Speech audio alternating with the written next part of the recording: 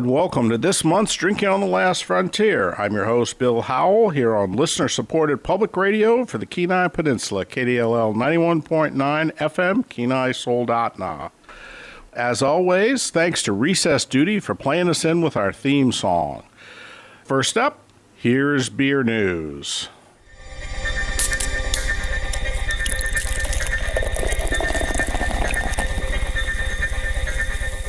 Since last month's show was a live broadcast, I'm a bit behind on some of these beer news notes. Senate Bill 9, the revision of Alaska's alcohol regulations, sponsored by Senator Pete Micciche, was signed into law on June 16th. It will become effective on January 1st, 2024. We'll be talking about the implications later in the show with Lee Ellis, president of the Brewers Guild of Alaska and president of Midnight Sun Brewing. Longtime Anchorage homebrewing store Arctic Brewing Supply celebrated its 30th anniversary on May 21st. Midnight Sun Brewing Company celebrated its 27th anniversary on May 5th. Tickets are now on sale for the 2022 Kenai Peninsula Beer Festival, which will be held on Saturday, August 13th at the Soldotna Regional Sports Complex. Live music will be provided by 0 Miles to Empty and the Young Dubliners. General admission is from 6 to 9 p.m. and costs $50. The Cynosure session is from 5 p.m. to 6 p.m. and includes unlimited samples during that hour. A ticket to both sessions costs $75. Tickets are available at www.kenaibeerfest.com.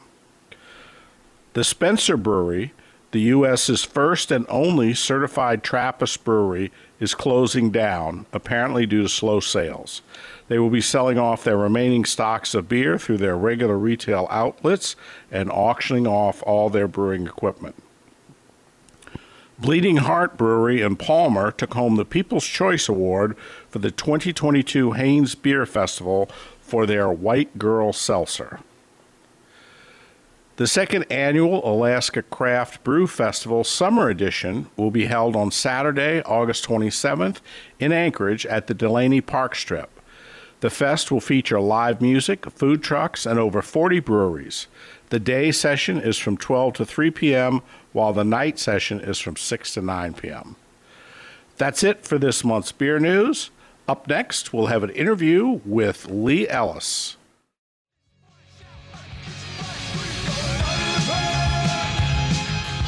Hello, this is John Jackson, host and producer of Deeper Cuts Radio. Deeper Cuts features an artist, band, or topic. We play great music not often heard, mixing and mingling genre and era, creating a unique playlist for your listening pleasure. Tune in Fridays at 9 p.m. on KDLL 91.9 FM in beautiful Kenai, Alaska. Enjoy. And we're about to talk with Lee Ellis, the president of the Brewers Guild of Alaska and the president of Midnight Sun Brewing Company in Anchorage. Hey, Lee, how are you today, sir? I am fantastic. It's a beautiful day, Bill. Yeah. First up, let's put your Brewers Guild hat on and talk about SB 9 finally getting passed. I personally think it's a step forward, maybe not the be-all and the end-all, but it's definitely a step forward. So why don't you give me your perspective on it? Yeah, so it's, we're pretty excited. Bill's signing June 16th, so really actually finally going to be done. Bill actually passed almost 10 years to the day of the beginning of the creation of this update. It's a big deal, probably one of the biggest pieces of legislation to pass through the Alaska legislature since statehood. 127 pages of statute regarding the service, licensing, and permitting of alcohol in the state of Alaska. So that's kind of a big part of it. I think there was a lot of folks that were hopeful that there would be a lot more privileges offered to breweries in this piece of legislation, but I think that's probably the biggest thing for folks to recognize is that this was a stakeholder group of over 138 different entities that worked for, I think we're guessing around 20,000 hours over the last 10 years to to come up with a comprehensive and complete rewrite of all alcohol laws in the state of Alaska. So we're pretty excited as a guild because we did achieve some victories and some new privileges, and to be able to sit down with other folks who aren't particularly interested in seeing us achieve new privileges and still to get those things was a pretty big victory. And even though it's not everything we wanted, it's a start. I've looked through the bill, and there's a lot of stuff in there which is good and necessary, but really doesn't have anything to do with how the average public experiences, interacting with a brewery or bar or anything like that. It's all sorts of behind-the-scenes mechanism stuff, changing the structure of how fines are levied and underage drinking stuff and all this other stuff that's important, but really isn't what most people are worried about, when they worry about how's this going to affect my ability to go get something. But, from my perspective, one of the big changes in it is this ability that you guys are going to have for, like, Midnight Sun as an example. I don't know if you guys plan to do this, but I assume you're at least thinking about it, to get a restaurant eating place license and in turn surrender your tap room endorsement or whatever it's called, so that you could operate what's now your tap room, you could operate the loft as a restaurant. I think that's probably one of the most important things for folks to understand. There was a lot of consternation over the change in population caps for brewery operations, and there was two changes that occurred. One, breweries and their retail tasting rooms became separate entities, which is actually standard under federal law. So the federal government, the TTB, considers our tasting room to be a separate entity from our brewery, and now the state does as well. So there will be no longer any population caps on manufacturers altogether. Is that a train in the background, Lee? That is a train. Okay. We got trains in Anchorage. Anyway, all right. We'll work on that. So anyway, that's a really important thing to realize, is that, number one, there will be no longer any population caps on manufacturers altogether, which is great. The less great part was the 1 to 9,000 until 2030 for population caps on manufacturer retail licenses. There's been a lot of misconceptions on that, but that was driven by public health. That was driven by other entities in the alcohol industry. And basically, the Brewers Guild was essentially alone in advocating against that during the stakeholder process. So we were happy to see an amendment pass on the floor of the House that sunsets that 1 to 9,000 in 2030, and it'll revert to 1 to 4,500 for manufacturer retail licenses. That's less of an issue if people are going to be able to operate kind of as they've been operating, like, for example, Kenai River or you guys, but get a restaurant eating place license, because now that's going to free up the tap room licenses, whatever their proper name, the manufacturing retail license or whatever it's called in the bill. Yeah, so you got it right on that one. So a new entity, let's say if there was somebody in Soldotna who says, I want to open a brewery and I want to have a tap room.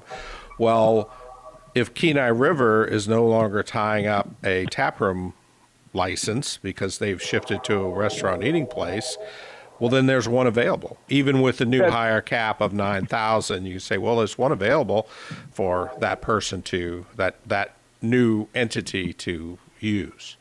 Am I understanding that correctly?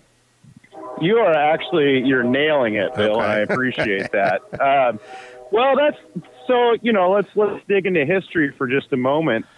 Breweries lost their privilege in Alaska to operate a retail operation in 1917.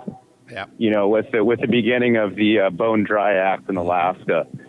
And I explained to some legislators, our privileges have been restricted for a long time because breweries were not good operators in the old days, to the extent that we are the only industry that was banned via constitutional amendment. It's taken us a long time to rebuild trust with the public and show that we're good members of our communities.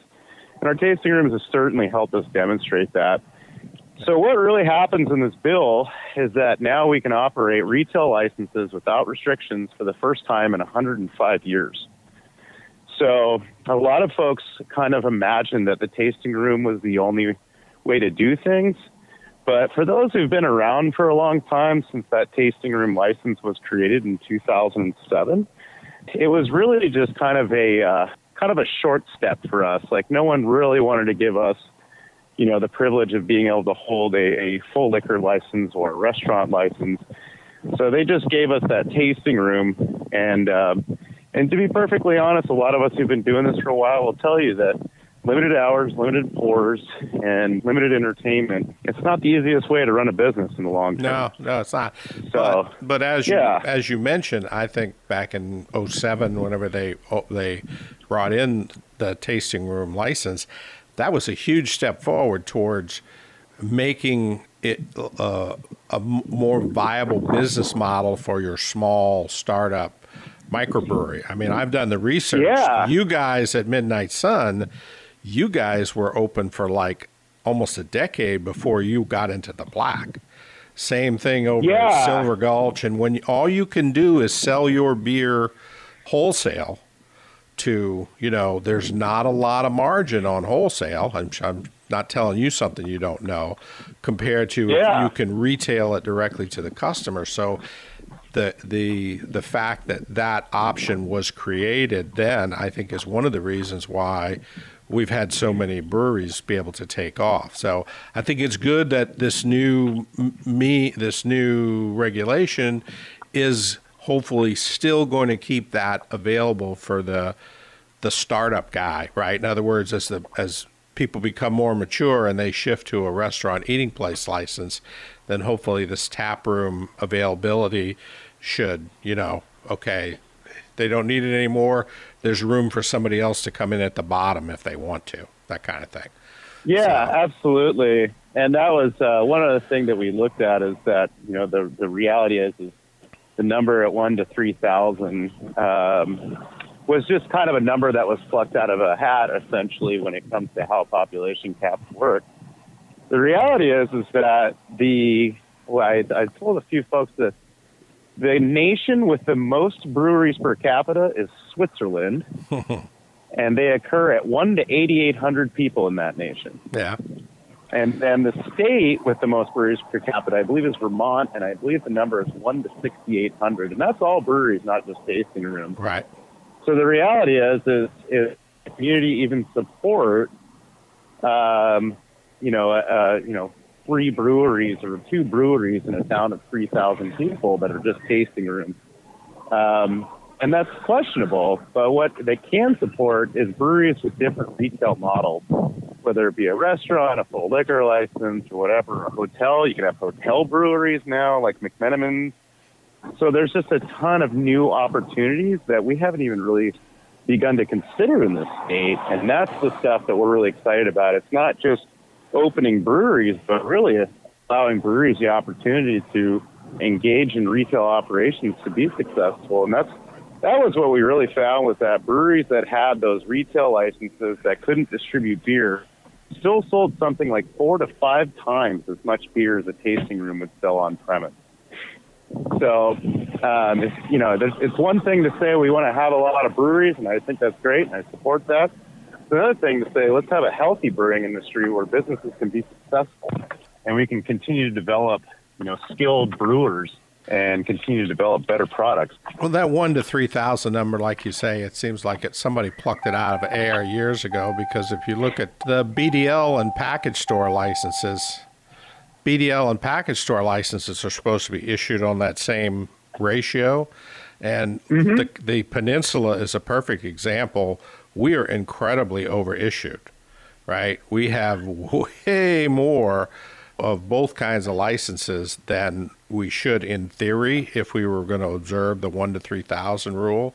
I mean, Seward should have 1, right, of each. Yeah. They have 6 of each, right? So there's, we're way over issued. So this whole 1 to 3,000 thing, are you guys really serious about this? Because if you are, you should be trying to reduce the number of licenses out here, not just grandfathering everybody. And if you're not serious, then why is it there? That'll be a question that the Brewers Guild and Char have struck a more collaborative relationship in the last couple of years. And that's a big question that we're asking right now is this whole limited entry system, is it successful in reducing the harms of alcohol? Is it helpful to the state? And those are questions that we're going to be looking at in the future. We had to get this effort done, and then we can go look at other things. And, I think one of the things I'm excited about is that, municipalities and boroughs will be able to petition for more restaurant licenses because most states don't even restrict those in any way. So I think that's going to offer more opportunity for new restaurants and things like that. And I think that's a better opportunity for brewers because there will be more retail outlets for us to sell our beer to. Selling on premise is great, but, like any business, you want to have as many channels for your product as possible. I actually saw there was a bill introduced in the House this session. I don't think it went anywhere, but 288, which was going to give municipalities more authority. Municipalities, home rule cities, first-class cities, I can't remember all the details, but basically it was going to make them the arbitrating board rather than the state board, basically, was the kind of idea. It's being pushed from Wasilla, I think. Yeah, there's problems with that, and I'll explain that real quick.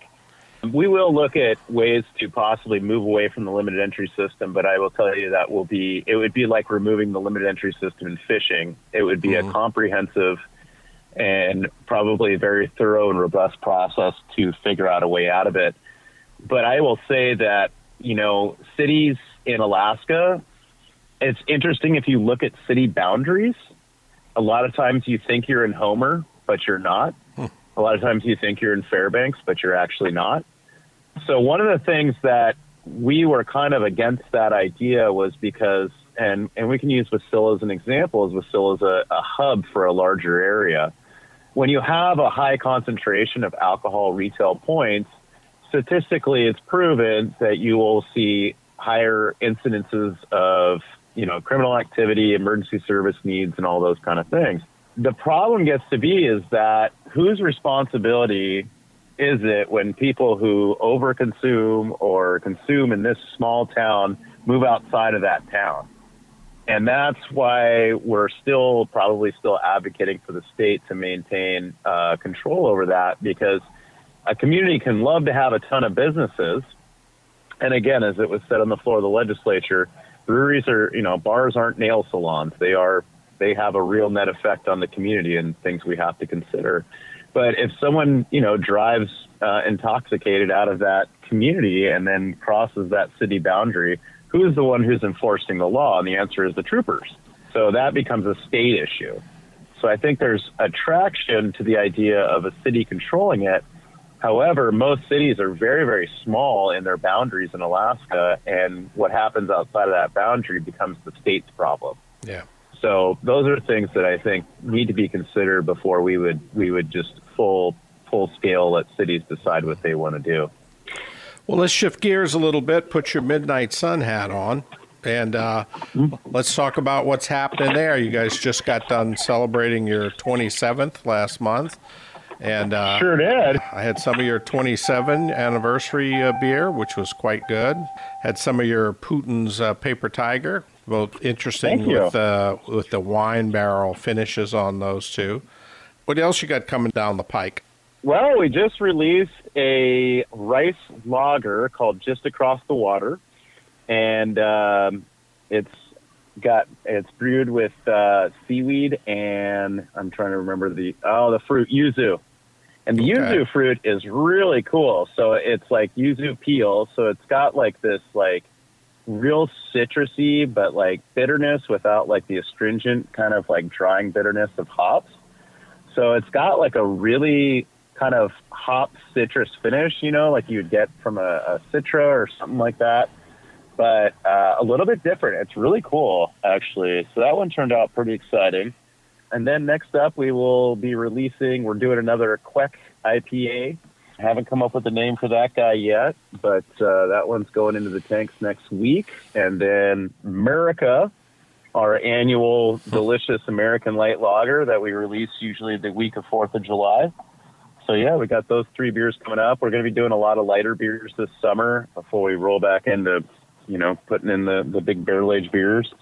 We also just came out with Brett Trippin, which is a Belgian tripel conditioned with Brettanomyces, and we've been getting a lot of really good feedback on that. Yeah, that's one I want to get a hold of. Sounds right up my alley. Those all sound interesting. Final thing, how was Haynes Fest? I know you were there for that. It was really good to be back. I was sad to see that your neighbors at Kenai River weren't there, and I'll make sure to give Joe a lot of guff about that. Yeah, he was already crying on my shoulder about that. Oh, my back hurts or something like that.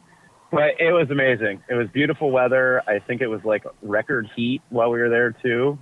And, yeah, a lot of great beer. It was good to see everybody again, good to see our Canadian neighbors coming down and getting out. I take it they had the Brewers Dinner? No, we were not. They did not put on the Brewers Dinner this year. We just kind of had a little get together just for the Brewers, and then I bored everyone with a 45-minute presentation on how Senate Bill 9 will change their lives. But yeah, I think we'll be back to full scale next year and have a beer dinner next year. So now, final question. Next week, you're heading to D.C. as the head of the Brewers Guild for the annual Brewers Climb the Hill or whatever it's called. Yep. So what are you guys pushing on the feds? Yeah, that's a great question.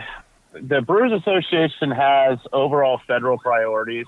But, of course, when you're meeting with the Alaska delegation, we like to stay focused on Alaska things. So some of the things that are really important. So in SB 9, we will actually be able to ship from manufacturers direct to consumers. That's a big change. So I'll be able to mail beer to you. But, however, the U.S. Postal Service does not allow the mailing of beer. So we are working with Senator Sullivan right now to get a bill to make the U.S. Postal Service start shipping beer. So that's kind of a big priority for us. There's some work going on up in Delta Junction to start a malting facility. Good. So I'm going to be pushing our delegation to see about opening up USDA grants or food security grants to help fund a barley malting facility in Delta Junction so that we can really start get even more locally sourced goods for making beer. So those are kind of my 2 priorities. And then actually we have a third priority. We're working with the University of Alaska right now to develop a collegiate level brewing program. So that's one thing that we're going to be pushing for. There's possibly federal education funds to help University of Alaska get that program going as well. Well, I wish you luck. I tried to do that 10 years ago and got shut down by the University of Alaska. They weren't interested in it. They reached out to me, so I think they're finally interested. So Fairbanks or Anchorage? So I've met with both the University of Alaska Southeast and the University of Alaska Anchorage. So yeah, we're looking at a technical program that would be possibly a year to 18 months and then a full 4-year program as well.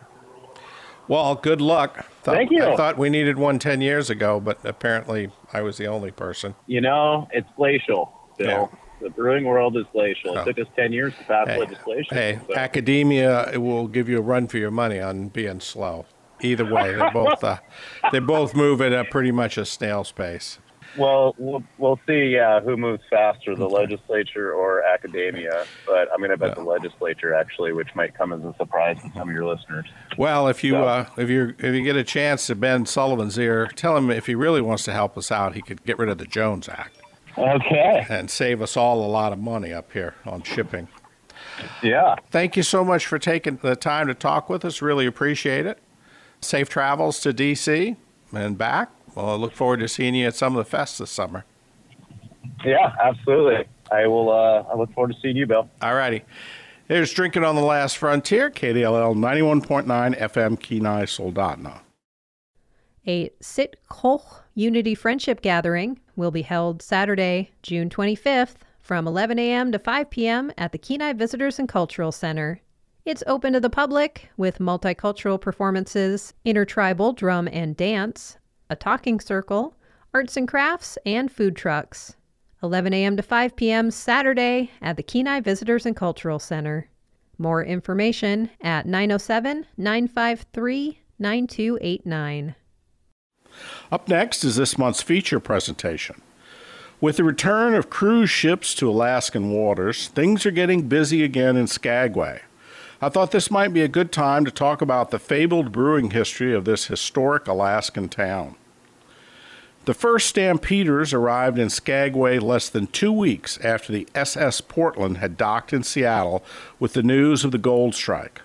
On July 29, 1897, when the mail steamer Queen landed these first anxious would-be millionaires on the beach, Skagway was barely a collection of tents. By the first half of 1898, when Skagway was teeming with stampeders, it was the biggest town in Alaska.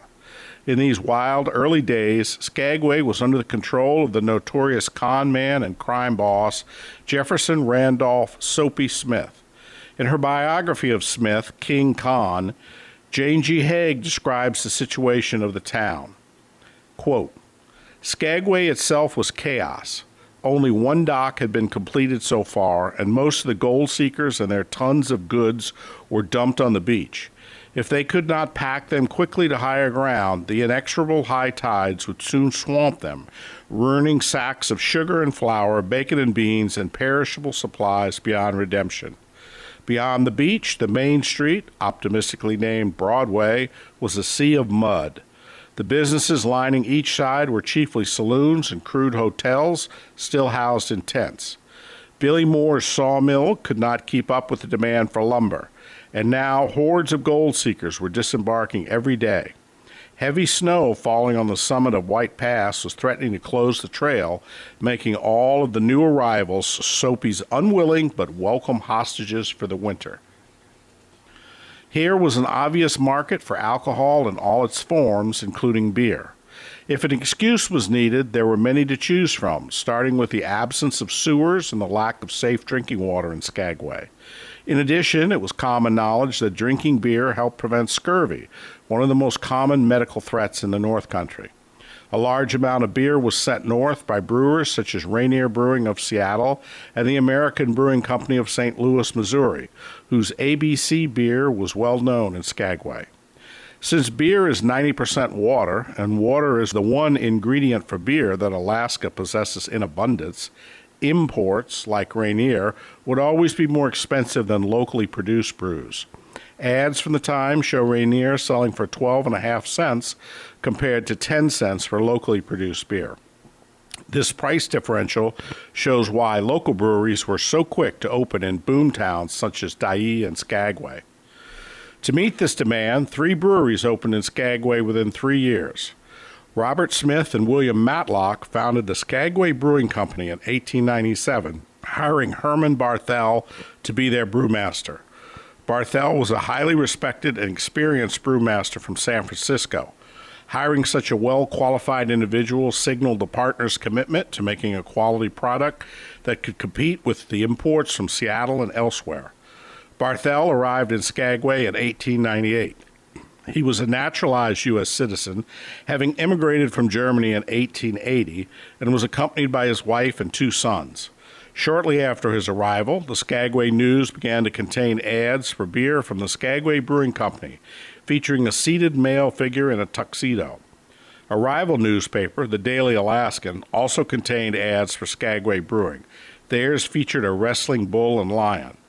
Both ads mentioned the brewery's Red Star beer, possibly inspired by the famous Red Triangle of Bass Ale, one of the world's first registered trademarks, and solicited family trade, which referred to beer being purchased for later consumption at home. Clearly, the Skagway Brewing Company was now a growing concern. Given that it was built from scratch, it's not surprising that in 1899 the Skagway Brewery was considered one of the best equipped and thoroughly modern breweries on the Pacific Coast.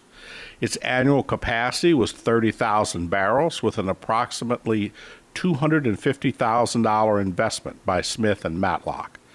Writings at the time described the building housing the brewery as being 4 stories tall, with walls that were 14 inches thick and an exterior covered in corrugated iron. The engine and brew room measured 30 feet by 30 feet and contained a 30-horsepower steam engine that powered the brewery's equipment. Hot and cold running water was piped throughout the building, and the entire structure was heated by steam to maintain the proper brewing temperature throughout the long Alaskan winter. The mash tun was sized to accommodate 30-barrel batches, and the fermentation cellar had a capacity of 800 barrels. There was also a large bottling works as well, housed in a separate building. As large and modern as Skagway Brewing Company was, it still faced competition almost from the start.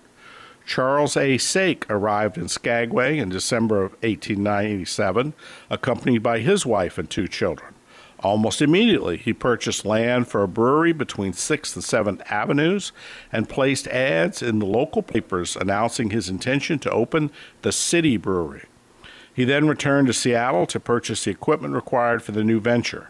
Sake was an experienced brewer, having worked for the North Pacific Brewing Company, and announced that he intended the City Brewery to produce both lager and steam beer. By the middle of 1900, the City Brewery was well established and providing stiff competition to the Skagway Brewing Company. An article in the Daily Alaskan from July of that year describes a visit to Sake's brewery in glowing terms. The City Brewery covered nearly 10,000 square feet and 2 stories, and every inch was devoted to making beer. Apparently, Sake's brewing was a very artisanal process, with him being directly involved in almost every step. The paper reported that the brewery had excellent cold storage rooms, which were kept cool using natural ice, and that City Brewery placed great emphasis on utilizing a proper lagering process. Sake was quoted as reiterating his commitment to Skagway and to making excellent quality steam and lager beers. In what was certainly no coincidence, in the same month that their rival was receiving such a glowing review, Smith and Matlock of Skagway Brewing held an open house and invited the public to come and sample their purest sparkling lager. This beer was described as, quote, clear, amber in color, with the most delightful sharp taste, a perfect beer. Smith was quoted describing the quality of his product and crediting the sophistication of his brewery, stating, quote, our plant is perfect. He also bragged about the purity of the brewing water, pumped pure and cold from a depth of 15 feet. As if 2 excellent breweries going head-to-head for the beer trade in Skagway were not enough, for a short period of time there was a 3rd brewery in the mix. The Gambrinus Brewery opened by Franz Gensnader in 1898. It was located on 7th Avenue between Main and State Streets, in the same block as the City Brewery, and also included a bottling plant. Unfortunately, the market in Skagway could not support 3 large, well-equipped breweries, and the Gambrinus Brewery was the first to falter, going out of business in the fall of 1899. It should be noted that the establishment of each of these breweries, as well as the saloons they sold their product to, was technically illegal under the territorial law governing Alaska at the time. In 1898, Alaska was still considered Indian country, with the production of alcohol being forbidden by the Customs Act of 1868. However, with stampeders flooding into the territory, it was clear to everyone that a change was needed. In 1899, President William McKinley signed a bill into law that legalized saloons and established an annual $1,500 fee, equivalent to over $35,000 modern dollars, for a license to operate, with the funds to be used to support public education. Citizens of Skagway voted to accept this type of licensing scheme as opposed to the alternative, which was to require saloons to submit general petitions from a majority of the white, adult, male, and female persons living within a 2-mile radius. It had taken over 30 years, but it was at last no longer against the law to produce, sell, or consume alcohol in Alaska. So what were the beers produced by the Skagway breweries and sold in the town saloons like? We know from their advertisements that the breweries produced both lager and steam beers. Many of the brewers were immigrants from Germany, where lagers were the dominant beer style, so it's not surprising that they were extremely familiar with producing these beers. Lager beers, of which Pilsners are the best-known example, are produced using a strain of yeast that works best at low temperatures, typically just a few degrees above freezing. However, the yeast works slowly, meaning the beer must be stored, lager is German for to store, for several weeks at these low temperatures. The end result of this process is a clean-tasting, refreshing brew with a nice malt flavor and crisp hop bitterness. Given the primitive conditions that existed on the rough and tumble western frontier, it was often difficult to achieve the sustained low temperatures storage needed for a proper lager. During the early days of the California gold rush in the mid-19th century, brewers in San Francisco were forced to improvise a way to use lager yeast at higher temperatures than normal. The result of their efforts was what came to be known as steam beer, though exactly why it was given that name remains a matter of debate. Steam beer was, and still is, brewed using a lager yeast, but at much higher than normal lager temperatures, resulting in beer that has some of the flavor characteristics of an ale. As many of the brewers who came to Alaska did so by way of stints at breweries on the West Coast, it's not surprising that they would have become familiar with this uniquely American style of beer. Since many of the miners now flocking to the new boomtowns in Alaska also came from the same region, it is again hardly surprising that there was a strong demand for beers made in the style to which they had been accustomed back home. Besides the staples of lager and steam beers, there is also evidence that other beer styles were brewed in Alaska during this period. Porters and stouts were advertised and seem to have been quite popular, as well as other British styles, such as imitators of the famous Bass Ale. Even with the end of the Stampede in 1898, workers continued to flood into Skagway to work on the construction of the White Pass and Yukon Railroad.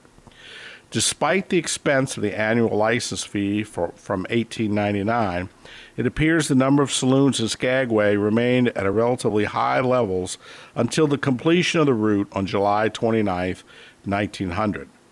Then the bottom fell out of the saloon business in Skagway. As the saloons fell on hard times, so did the breweries that supplied them. During 1900 to 1901, business became very competitive between the breweries and local saloons, thanks to the decreasing single male population of Skagway. Skagway's economy was no longer growing, and it was becoming increasingly clear that it was not going to become a northern metropolis. The beer market was shrinking, and the sale of import beers such as Rainier at local saloons provided strong competition to local breweries. By the end of 1901, there had been a serious shakeup in the brewing business of Skagway. The city brewery ceased operation. Charles Sake remained in Skagway, but changed his profession from brewer to saloon keeper. Robert Smith and William Matlock sold the Skagway Brewing Company to its brewmaster Herman Barthel. In 1902, business license for the brewery lists him as the sole owner. Smith and Matlock left Skagway to pursue other business interests around the territory, though they both retained properties in the town. By the fall of 1902, Skagway had only 7 saloons still operating. The high license fee and decreasing population were draining resources faster than saloon keepers could bring in customers. Skagway saloon owners instituted a custom that had long been practiced in the rest of the country, but had not been necessary during the gold rush days: the free lunch. Starting in October, as the summer transients left town, all the saloons engaged in a bitter warfare to see who could offer the swankiest free meal while keeping their drink prices high. It was another sign that the saloon business in Skagway was becoming increasingly cutthroat and did not bode well for the future. Herman Barthel did his best to maintain the Skagway Brewing Company as a going concern, but the combination of economics and moralists of the Women's Christian Temperance Union was eventually too much for him. The Skagway Brewing Company closed its doors in 1905. In June 1906, William Matlock, one of the founders of the Skagway Brewing Company, attempted to resurrect brewing in Skagway by providing funding to William Schwarzenberg, another German-born brewer who came to the United States in 1891. In August, Schwarzenberg began advertising his new business, the Eagle Brewery. It's unclear exactly how long the brewery operated. Some sources indicate it was in business until 1910, but no advertisements appear in the local papers after October 1906. It was certainly defunct by 1913, when Matlock filed a civil action against Schwarzenberg to recover the money owed to him, since by then Schwarzenberg was residing outside Skagway at the Perseverance Mine in Juneau. So ends the story of brewing in Skagway for the next 9 decades. Then the famous name of the Skagway Brewing Company was resurrected in a brew pub located in the Golden North Hotel. It lasted from 1997 until 2002. In 2007, Mike Healy, a South Dakota native and longtime Skagway resident, spotted an opportunity and bought the derelict brewing equipment. He moved the brewery to a brand new building located at 7th and Broadway, not far from where the original Skagway Brewing Company was located in 1898. On July 4th, 2007, the Skagway Brewing Company again fired up the brew tanks and opened its doors, welcoming both locals and the thousands of tourists from the huge cruise ships that visit Skagway daily during the summer. Since then, the brewery has undergone an expansion and a relocation, but remains one of the foundational businesses in Skagway. Herman Barthel would be proud. Up next, we'll have an interview with Clark Pells from Cynosure Brewing in Anchorage. This is Drinking on the Last Frontier, KDLL 91.9 FM, Kenai, Soldotna.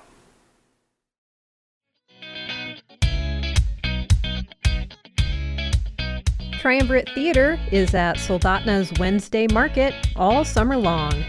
Triumvirate has a scale model of the new theater facility they're planning in Kenai, as well as information about upcoming shows and other initiatives. The Soldotna Wednesday Market runs from 11 a.m. to 6 p.m. through August in Soldotna Creek Park. We've got Clark Pells, the owner of Cynosure Brewing in Anchorage. Clark, how are you doing today, sir? Oh, doing great, Bill. Thanks a lot for having me on. Hey, thanks for taking the time to talk to us. So, what's up at Cynosure? What are you guys up to these days? Well, it's been a busy summer, keeping up with the demand on our regular beers and trying to work in some new ones every now and then. Keeps us pretty busy. What do you guys have on right now? We've got a Maibach from earlier last spring. We have our double and triple, the Trappist-style beers, which is kind of fun to have those two back. I like having, I'm not a big beer blender, but I like having half a glass of triple and half a glass of double. We've got our Seesaw, we call it. It's Cynosure Sour Apricot Wit, which is a kettle-soured wit beer brewed with apricot, 2 editions of apricot, one pre-fermentation or at the beginning of fermentation and one at the end of fermentation. We did that a couple years ago and it worked out real well for us, so it's nice to have it back. We've been doing some cold IPAs, which is kind of a new style out of the Pacific Northwest, a newer style of IPA out of the Pacific Northwest. Not that I'm completely sure that we need a new style of IPA, but when I first heard about it, it sounded like baloney to me. But reading the brewer's blog post about how the beer was created and why he did it sort of got me interested in brewing that style. So we have our III cold IPA, which is the 3rd iteration that we've done. Brewed with a lager yeast, a little bit at a warmer temperature for a faster fermentation. Brewed with mostly Pilsner malt and some rice adjunct to sort of dilute the proteins and provide some clarity to the beer. The beer is brilliant. And then dry hopped during active fermentation and spunded, or the tank is sealed up right after dry hopping during active fermentation. So the beer carbonates naturally during fermentation and kind of locks in the aromatics from the hops. That one sounds very interesting. I'm kind of surprised. I know you were kind of late to join the IPA sing-along. I was reluctant to. I felt like we really didn't have a whole lot to add to what was already a crowded field. But we are working with Cole, our former head brewer, who left us unfortunately in February. We sort of worked through a series of IPAs that we kind of enjoyed. So it was a lot of fun trying out new varieties of hops. So anything else you've got new coming online in the near future if people wanted to keep an eye out for it? We will be releasing bottles, a limited bottling of our triple and our double here on Thursday or Friday this week, I believe. So that'll be available. And that's always nice to have those beers in the bottle condition format, because you can run the carbonation level up a little higher and it moves the aromatics around and sort of provides a different drinking experience than having it on draft. We brewed a bespoke beer for the Potato out in McCarthy, which an IPA, features cashmere hops and brewed with flaked potato, which was kind of a fun beer to do. Most of it's going to go out to them, but we'll have a keg or two available here certainly within the month to put on tap here. Looking forward to doing that too. And then apart from that, the beers are imaginary, but I think we'll be doing a Hefeweizen here pretty soon. And I want to do a dry hopped Pilsner. We'll be doing that within the next week or two, getting it into the tank. So cool. Kind of an Italian Pilsner, which is another kind of suspect style, but it'll be fun to play around with. Any chance we might see you down here at our beer festival in August? We'll see. I feel like pretty busy here at work. Don't have any plans at this time, Bill. Okay. What are your thoughts on the new SB9 that the governor finally signed? Are you a pro, a con, or agnostic? I guess baby steps are better than great leaps forward or great leaps backward. I think that it was quite a process and a product of a long series of compromises and consensus building between a lot of different interested parties, from law enforcement, mental health folks, and the various different licensee holders. And this process has been going on for the better part of 10 years, I think. So for us, it's going to be nice to have a little extra time to be open in the evenings. I always thought 8 o'clock was pretty doggone early to be closing up. And I know in the summertime, a lot of our customers are out doing stuff that I would like to be doing in the evening. And by the time they get back into town and maybe thirsty and ready for a beer, we have to be closed. So the extra opening time in the evenings is going to be great, particularly in the summer. So do you have any kind of near-term expansion plans? You buying any new equipment, any more tankage, anything like that?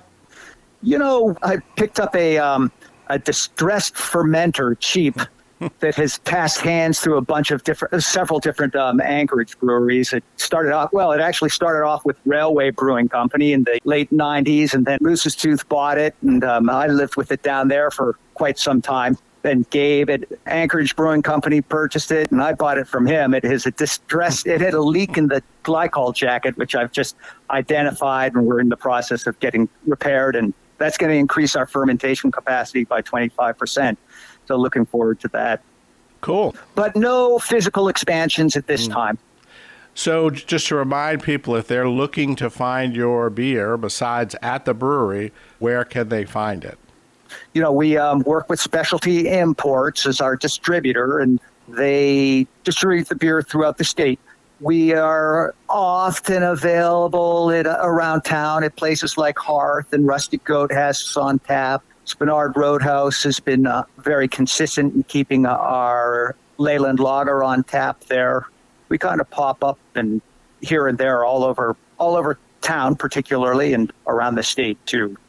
Best thing to do is just keep your eyes open for it, or ask for it. That's right. Ask for it. When they get enough feedback, they'll put it on. That's right. It's always nice to have a little bit of pull to aid in the pushing. Mm-hmm. Well, hey, Clark, thank you so much for taking the time to talk to us. Appreciate it. I hope you have a great summer. All right. Well, great. Very nice chatting with you, Bill. Thank you, Clark. You have a great day. This is Drinking on the Last Frontier, KDLL 91.9 FM, Kenai, Soldotna. It's summertime, gardeners, and what better place to talk gardening than Growing a Greener Kenai? From May through September, Growing a Greener Kenai will broadcast live at 11 a.m. on KDLL 91.9 on the first and third Saturday of the month. You can email us at growingaggreenerkenai@kdll.org or give us a call at 907-283-8414 with your questions or to just talk gardening. KDLL, keeping it green on the Kenai. For our final segment today, let's talk about a beer style. In fact, let's talk about altbiers. Altbier is one of the few ales indigenous to Germany, along with Kolsch and Hefeweizen. It's a crisp, clean-tasting, full-bodied beer of usually 4.7 to 4.9% alcohol by volume, with a copper-brown color, firm, lacy white crown of foam, and a malty to nutty, bittersweet finish. Altbier evolved over centuries in and around Dusseldorf. Whereas southern Germany is known for its lagers, the Rhineland, like neighboring Belgium, is known primarily for its ales. Alt means old, an allusion to the older style of ale brewing before the emergence of coal-fermented lager beers. The modern alt beer only acquired its current name in the 1880s, when the Dusseldorf original became threatened by the new beer, the lagers of Bavaria and Bohemia being transported there by the growing network of railroads. Alt beer is a unique beer style because it requires an unorthodox, cool fermentation by a specialized ale yeast that works best in a temperature range between 55 and 65 degrees Fahrenheit. Although most ales are fermented fast and warm at temperatures between 59 and 77 degrees, and most lagers are fermented slow and cold at between 46 and 56 degrees, alt beer's fermentation is somewhere in between. Because of this cool fermentation process, alt beer yeast generates fewer fermentation byproducts, such as esters and fusel-like alcohols. In addition, before being packaged, alt beers are aged in lagering tanks for 4 to 8 weeks at roughly 32 degrees. This slow lager-like maturation allows the yeast to reabsorb much of the small amounts of esters and aldehydes it produced during the primary fermentation. A properly produced alt beer is an unusually mellow and clean-tasting ale of exceptional drinkability. Alt beer is traditionally served at about 45 degrees in a simple cylindrical glass. When it comes to food pairing, alt beers go well with smoked sausages, pork, or grilled salmon. If you're pairing it with cheese, try Asiago, Camembert, Cheshire, or an aged Gouda. Oddly enough, we here in Alaska are quite familiar with this very German style of beer. That's because Alaskan Brewing Company's flagship beer, Alaskan Amber, is an alt beer. Because this beer is called amber, it's often mistaken for an American amber ale instead of the alt-style beer that it actually is. How did Jeff and Marcy Larson, the founders of Alaskan Brewing, end up producing a German-style alt beer in Juneau in 1986? Well, here's an excerpt from page 84 of my book, Alaska Beer, Liquid Gold and Land of the Midnight Sun, which describes how Alaskan Amber came to be. While Jeff was busy meeting the inspirational leaders of the craft brewing movement, Marcy was beginning to immerse herself in the historical background of brewing in Alaska, and more specifically Juneau. Alaska has a long and proud history of brewing, back to its earliest days as an American territory. In the 1980s, there were still old-timers around Juneau who had memories of the pre-Prohibition breweries and the beers they had produced. As word of the planned brewery spread, residents would contact the couple to offer up boxes of memorabilia from the early days of brewing in Alaska. Marcy sorted through numerous such boxes, containing just about everything conceivable from the old breweries: trinkets, trash, invoices, and old raw material orders. One thing in particular caught her eye: a mention of Saaz hops in a 1907 newspaper article in which the reporter interviewed the brewer at Douglas City Brewing. In the article, the brewer described the challenges he faced in trying to brew a traditional German alt beer, a warm fermenting ale, in Juneau's not-so-warm climate. The brewer also discussed his difficulties in sourcing Saaz hops from Bohemia, now the Czech Republic, but in 1907 a part of the Austro-Hungarian Empire. Due to his supply difficulties, the brewer used only enough hops to balance the beer, with the malt being the dominant flavor element. A local collector by the name of Nick Nichols also had quite a bit of information regarding Douglas City Brewing, including invoices and old raw material orders. Combining the information from the article and the old records, Jeff was able to reconstruct the recipe, and he began making homebrew test batches trying to perfect it. And perfect it he did.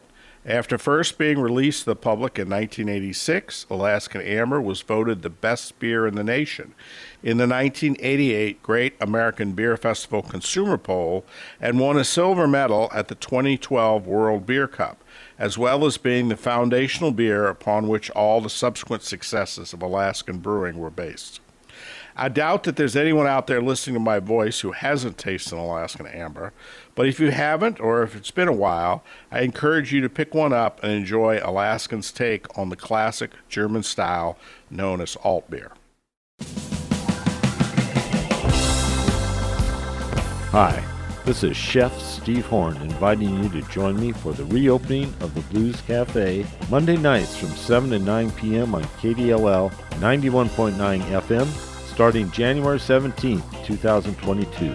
New music, old music, my favorites, your favorites, and any music that is good for the body, mind, and soul. Make your reservations to join me on Monday evenings at the Blues Cafe. Thank you. Well, that's it for this month's Drinking on the Last Frontier. For our closing quote this month, I'm closing not with a quote, but with a definition. Cynosilicophobia is defined as the fear of an empty beer glass.